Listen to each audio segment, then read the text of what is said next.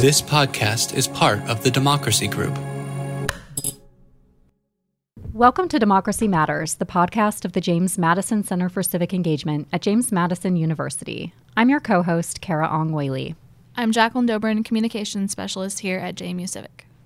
And I'm Sarah Akers, the Woodson Martin Democracy Fellow here at JMU Civic. Joining us on this episode is Christy Vines, President and CEO of IDEOS. She's joining us to discuss the importance of empathy ahead of the National Day of Dialogue. Thank you so much for joining us, Christy. I wonder if you can start by sharing what brought you to this work. Sure. In some ways, it's a little bit serendipitous.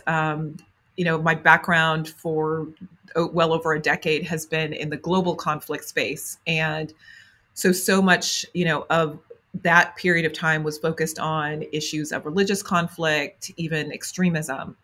And one of the big takeaways, and I think lessons I learned through that experience is that, things happen at this very high level of, political, diplomatic engagement and, moderation.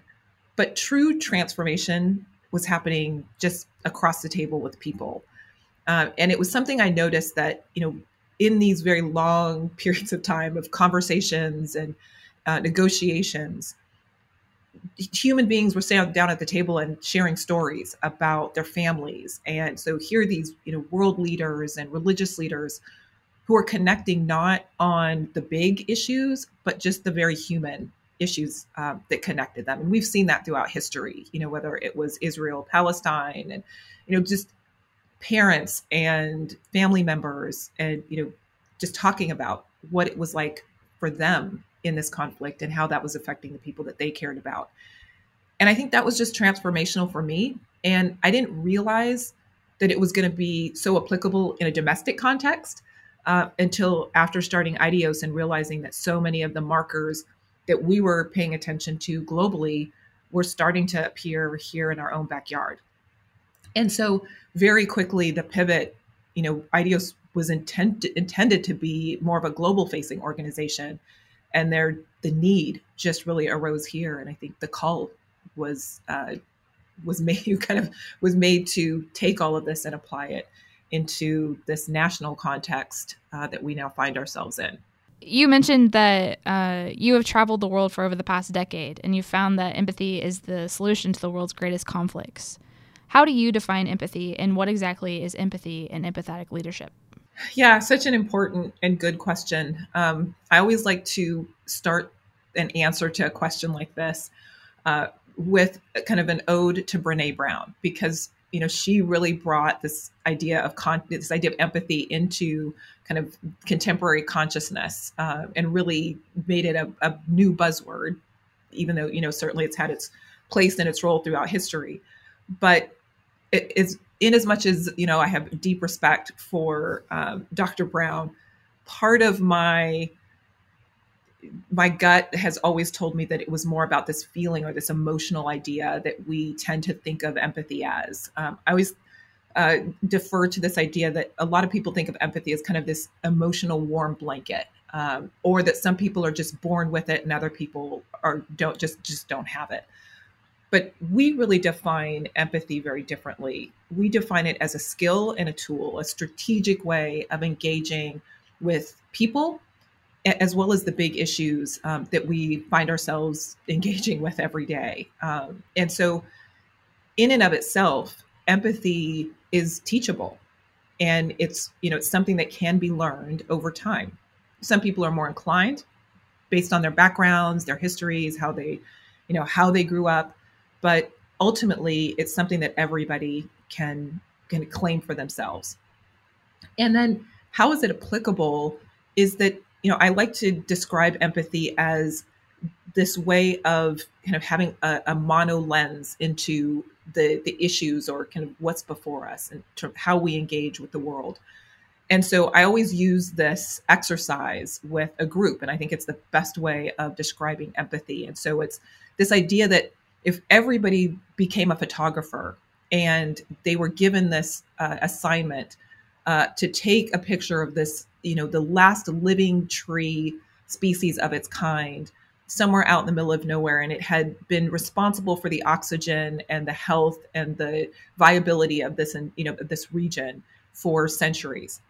And so, as a photographer, you were asked to take a picture of the essence of this tree, to communicate it back home to people who will never get a chance to experience this tree. So the majesty and importance of it. And so as photographers, we all biased our camera lenses and took a picture. We would all take a picture of that tree very differently. So some would take a picture of the breadth and the height of it. Some would take a picture of the huge gnarled root system, or the just the width of the bark. Some would take a picture of just the under canopy. But ultimately, you wouldn't really understand the true essence of the tree until you started to look at all of the pictures together. But all of those pictures still are the tree. None of them are erroneously a tree. None of them are a false tree, but it's somebody's perception of that tree. And that when you layer them all together, you really can understand the true majesty of the tree. And that really is what empathy is. It's taking all of these collective images of issues and things that we all see and experience every day, and having the ability to look and see them through the perspectives of not just our own lens, but the lens of others. And that's really what empathy is. Christy, you described in this scenario the idea of the tree and looking at it from different perspectives. And it also strikes me that we're talking about, not just looking at things from a different perspective, but having like the same text, right? Or the same experience. But then looking at that experience from different lenses. And I wonder if in your experience and your study, if we're missing right now the opportunity to have a shared experience like what you talked about in that scenario, where we all take the time to look at the tree, where we all take the time to reflect and hear each other's perspectives. And what does that mean in terms of our ability to come to an understanding of each other and those different different perspectives when we don't have a shared experience or text to work from? That's such an excellent question. And I think it really gets to the heart of where we are as a society today. I think technology plays a huge role in that. Once upon a time, you didn't have as much of an opportunity to self-select into different groups or ideas or perspectives, because as communities, we were all dependent on one another. And so you had to do life together, just in some cases, just to survive. It's why I think when you go to very indigenous societies, you find that there is much more of a natural empathy that emerges, because they have to rely on each other. Whereas here in kind of the more developed world, we don't necessarily have to be. We don't have to rely on one another in the same way, or at least we don't think we do. And technology has allowed us to even self-select out of the natural community that we live in. And so I think that is really the crux of this, is not only do we not have shared language or shared experience, we actually get to select out of even things that would naturally force us to have a shared experience, which is, I think, to our detriment for sure, and is part of the reason why we are so disconnected and so divided, is because we don't actually even have an opportunity to have a shared experience or understand somebody else's perspective or the story behind it. And that's really why the work that we're doing with dialogue is part of that process. It's something that we have become, has become a sorely lacking part of just our everyday experience and the fabric of our society. So with that in mind, and with your definition of empathy, what power does empathy hold when it comes to creating opportunities for social and political change? I think that this idea of empathy within kind of the definition as we define it has incredible power to move us, not only towards each other, but also forward in terms of social change and advances beyond where we are today. If you look historically, the greatest moments and movements of any society have come through deep and hard conversations and dialogue. And empathy becomes a part of that, because we're forced to talk to other people in order to, influence them or have these kinds of exchanges that lead us to a greater awareness of the issue itself, but also start to break down those walls and barriers between, the people, us and the people that we would assume to be our enemy or who are standing in the way of that progress, or at least, that's often how we perceive it.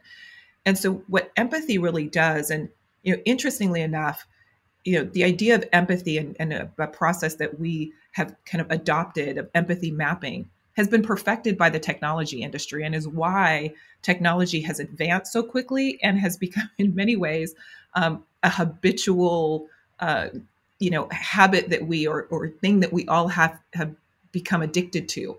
That was intentional because the technology industry figured out pretty quickly that it didn't make sense for them to build products based on what they needed, but rather what the broader public needed. And so they did very deep. Now, sometimes empathy in this way can be used, for exploitative purposes, but, it can also be used for good. And this is the idea that if you really want to see social change happen, and this is where it's applicable to, activists and advocates who are trying to create social change, is that social change cannot happen, with a bulldozer. And that real social change, it takes those moments of awareness building where, you have to take the bullhorn and shout from the rooftops. But when that settles and the dust settles from that, what empathy does is it allows you to understand, what do other people think about this issue? What do they need?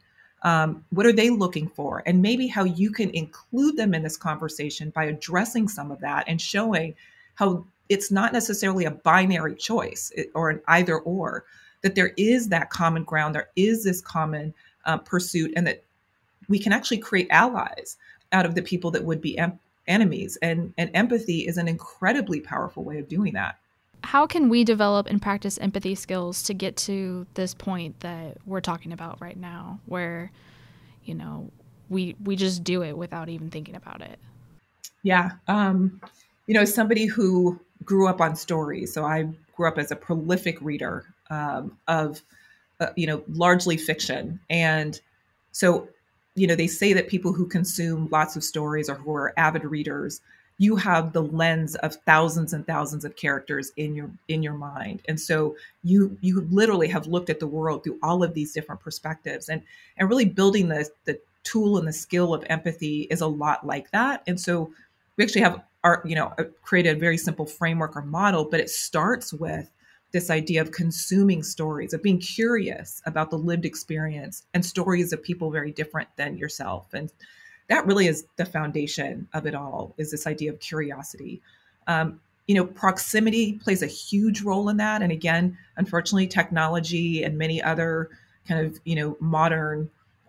modern day changes in society have, removed the proximal aspect of community, has kind of torn that out. But it is important to bring that back into the way in which we engage. And so it's deciding that it's important to be around the people and the ideas and the stories that are outside of our own norms, outside of our own experiences. And so that's really how you start to build this whole, the whole skill of empathy. I always say that empathy is inherently inside each and every one of us. It's just become an atrophied muscle. And so practicing it is the way that you build that muscle back to full strength. And, for someone like me that grew up, I come from a very, very, diverse background. I come from, mixed grandparents. I come from immigrants. I come from, I have a, my dad was, his legacy was from slavery. And so I grew up with all of these different ideas, perspectives, identities, different political backgrounds, ideas of what kind of social norms and values look like, faith backgrounds that were different.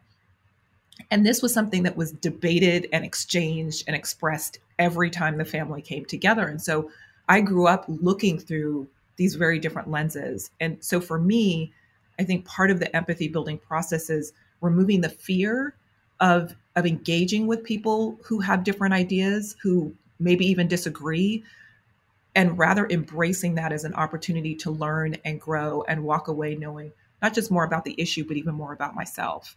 And so that's really a lot of what it is it's an intentional decision to really explore difference.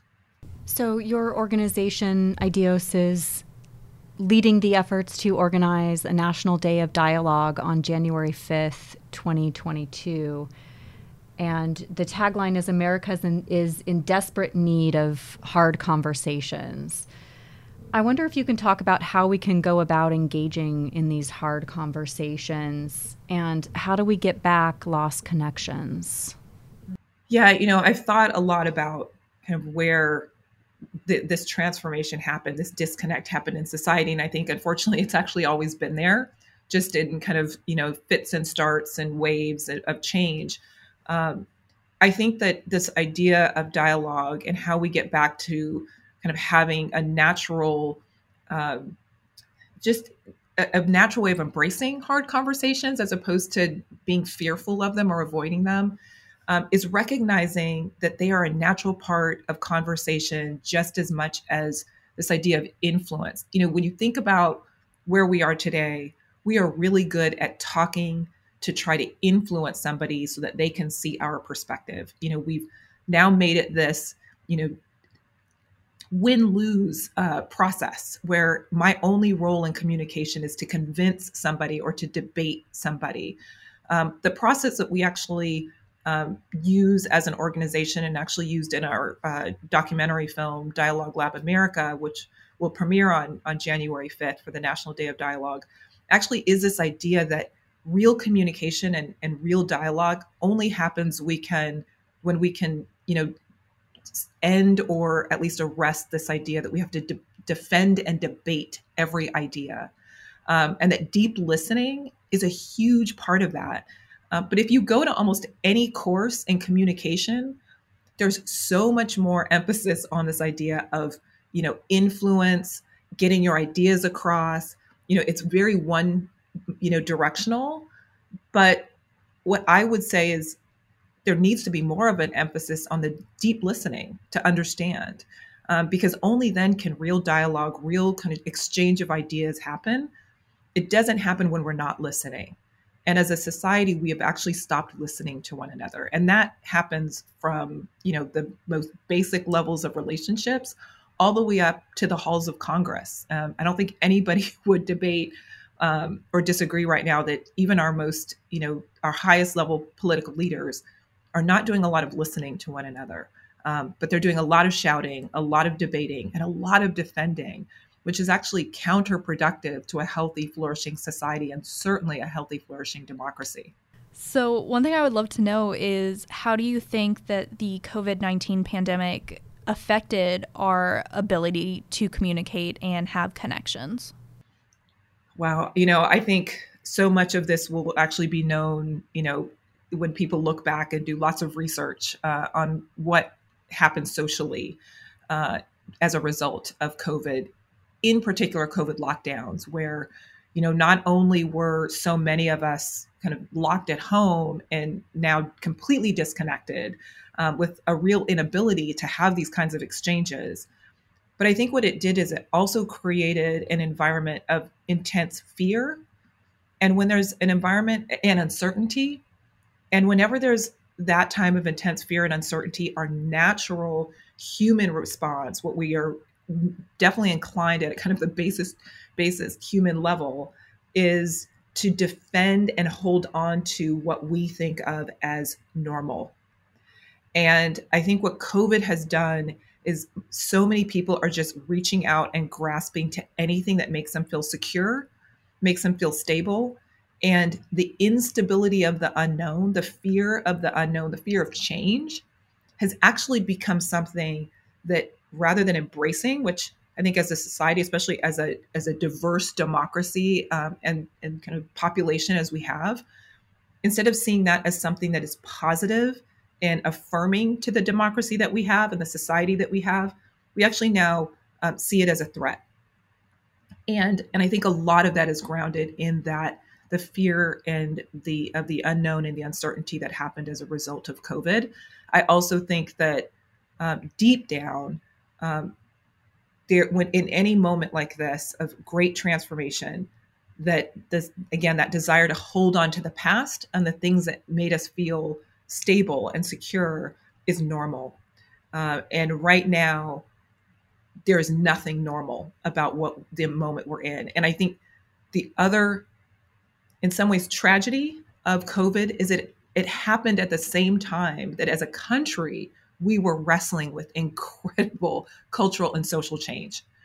Whether that was political issues, whether that was conversations about race, diversity, and a myriad number of other issues.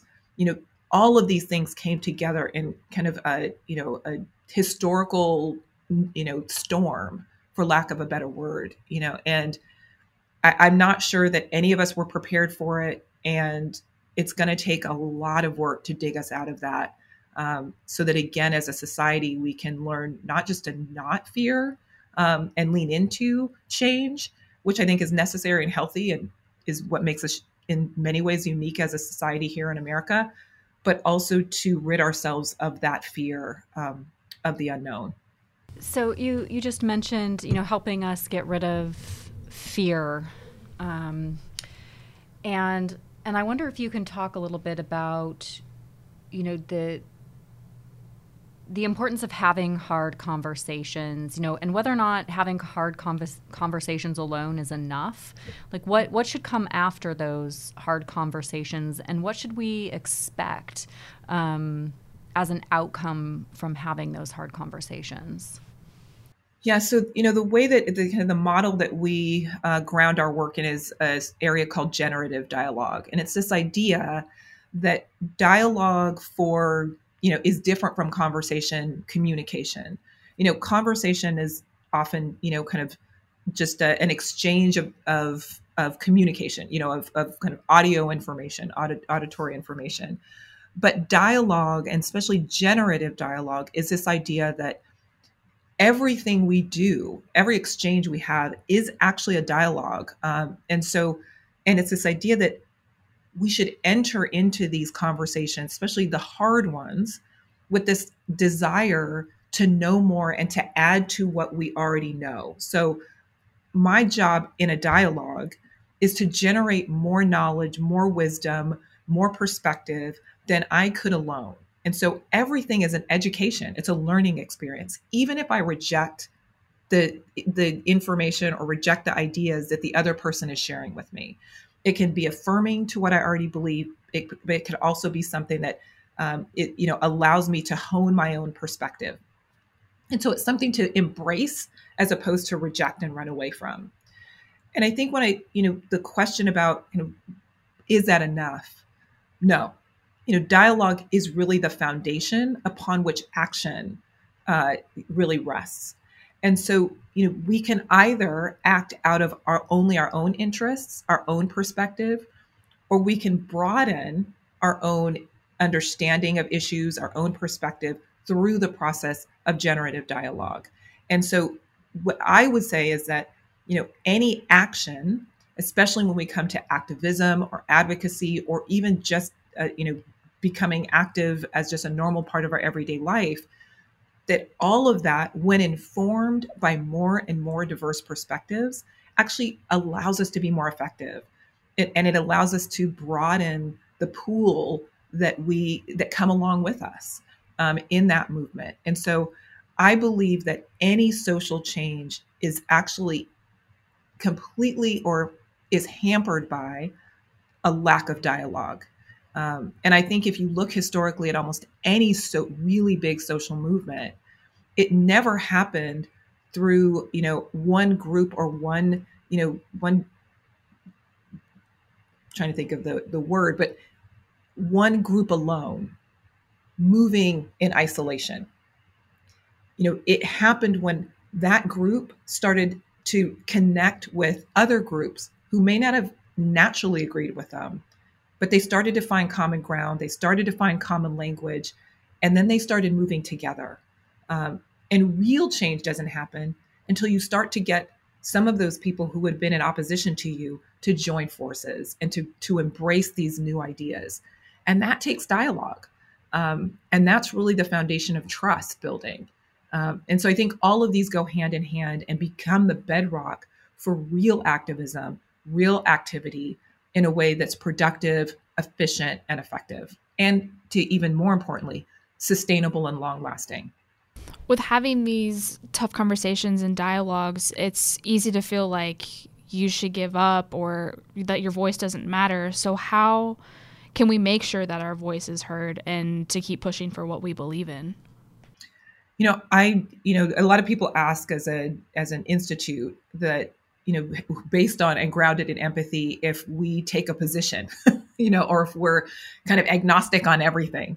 And I say, first of all, that's not possible. We are made up of humans and individuals. And so, of course, we have a position. We lean one way or another on the big social issues of the day. But I think this idea of voice being heard, I believe that every single time I'm in dialogue with somebody, the greatest, kind of the most powerful tool that I have in my toolbox to help my voice be heard is to give somebody a platform and an opportunity to hear theirs. It's amazing how quickly somebody who's very defensive can become open when we invite them to share their story with us, their perspective with us. It's a mutual respect, and it's transformative. And so I think the most powerful way that we can ensure that our voice is being heard is by listening to the voices of somebody else and listening to the voices of others. Again, doesn't mean, empathy does not mean that we have to agree or even approve. But it is an opportunity of mutual respect, of showing dignity to somebody different from us. And again, I think what happens is that natural human reaction of, wow, somebody just listened and heard my story. And that then changes even the way we engage back. And so I think you can do it from the bully pulpit for sure. But if you really want to be heard, because it's one thing to get your voice out in the atmosphere, it's another thing for it to be truly heard and considered. And so much of that is just this idea of the process of dialogue, of hearing and listening as an opportunity and a platform to then share our own, to get our own voice out there. How can someone, let me step back for a second. So, we know that we are living in bubbles in a lot of ways. We have high levels of inequality and self-segregation, whether that's online or even in our communities. How would you advise someone to go about finding alternative perspectives given the self-isolation, the self-segregation, and the high levels of social and economic inequality that we currently find ourselves? Yeah, I will defer to so many researchers who've been looking at this work for far longer than I have and have far more expertise. So this is not an original idea at all. But I think it's an incredibly important one, which is, the first, I think, tool that we have is we've got this huge, network, this internet, this easily accessible encyclopedia of ideas. And so often what we do is our natural proclivity is to immediately go and seek information from the sources that affirm the worldview that we already hold. And that is actually detrimental even to ourselves. And so many researchers and experts would say, seek first the position of the opposition. Do your op research before you then go and try to affirm your own ideas, because it changes the way in which you actually even look at the issue as you would have originally had you not have done that. And so I think it's an intentional desire to understand different perspectives and to seek them intentionally, sometimes first, before we go searching down the rabbit hole of affirming of our own, perspective. So I think that's incredibly important. I also think it's incredibly important to intentionally place yourself in communities that naturally would hold diverse perspectives or expose you to diverse perspectives. None of this is going to happen just by chance. Either we will choose to live in these vacuous communities of ideas and perspectives and experiences and backgrounds, or we will lean into what I think is really the American heritage of diversity, of being surrounded and surrounding ourselves by people of different backgrounds and experiences. I think it's, the legacy of America is the immigrant story mixed with the indigenous story. And that's what makes us unique and special. And I think the minute that we no longer embrace that as a society, which we certainly see happening, it also then becomes the decline of democracy. And that, I think, is my greatest fear, is that we are training generations to only seek out information and perspectives that affirm their own, rather than recognizing how powerful it is to have and hold and be exposed to these very different and diverse perspectives, especially when it comes to issues of inequality and, hatred and, issues of racism, issues of immigration, issues of economic injustice, the many big issues that we're wrestling with, those don't get solved by screaming at each other. They get solved when we recognize that each of us has a role to play. And even those who we would see as opposing our viewpoint or standing in the way of progress might have something to contribute to our own actions and our own pursuits.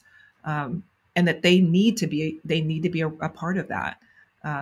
So I think we don't solve those issues as long as we, remain outside of dialogue, that we don't engage in the hard conversations with people who disagree.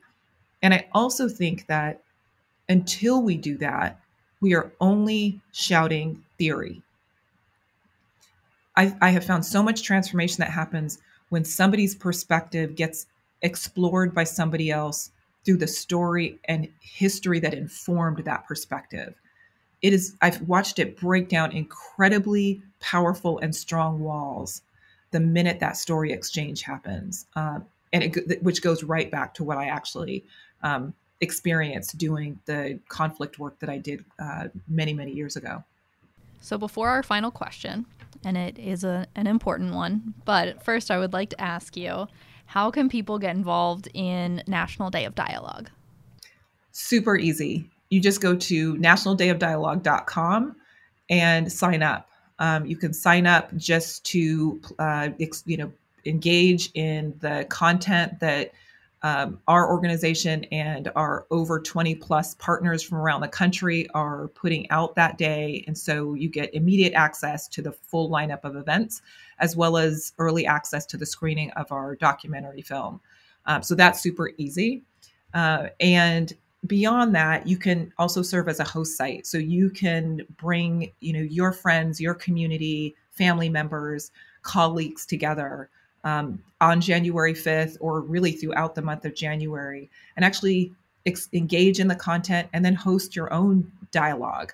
And we actually help us and our partners provide tools and resources to actually start, allow you to start building your own skills and to start rebuilding that atrophied muscle of dialogue.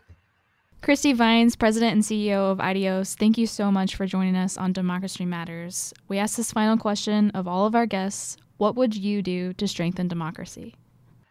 Such an important question today. I think one of the most important things, and it won't come as a surprise given the work that we do, but I think one of the most important things that we can do is to actually teach the skill and the tool of dialogue as a part of our civics and our civic engagement education. I think it's incredibly important. It's one thing to hold ideas, but figuring out how do we share and engage with one another on them is incredibly important. And considering the fact that we've lost so much of that as a society, rebuilding that into the fabric of future generations as a normal way of engaging in civic life, I think is incredibly important. And I think at this stage of our nation's history, it is vital. Hi, podcast listeners. Thank you for tuning into this episode of Democracy Matters. Editing and production was done by Jacqueline Dobrin, JMU Civic's Communications Specialist. Randy Bednikus, Director of Digital Marketing at JMU, does the syndication for us. Our theme song is Sometimes It Shines by Pictures of the Floating World. Be sure to follow us on social media. You can tweet your questions and ideas to us at JMU Civic, and we'll address them in a future episode. You can also connect and engage with us on Facebook at JMU Civic. Learn more about the James Madison Center for Civic Engagement at James Madison University on our website at j.mu/civic. Until next time.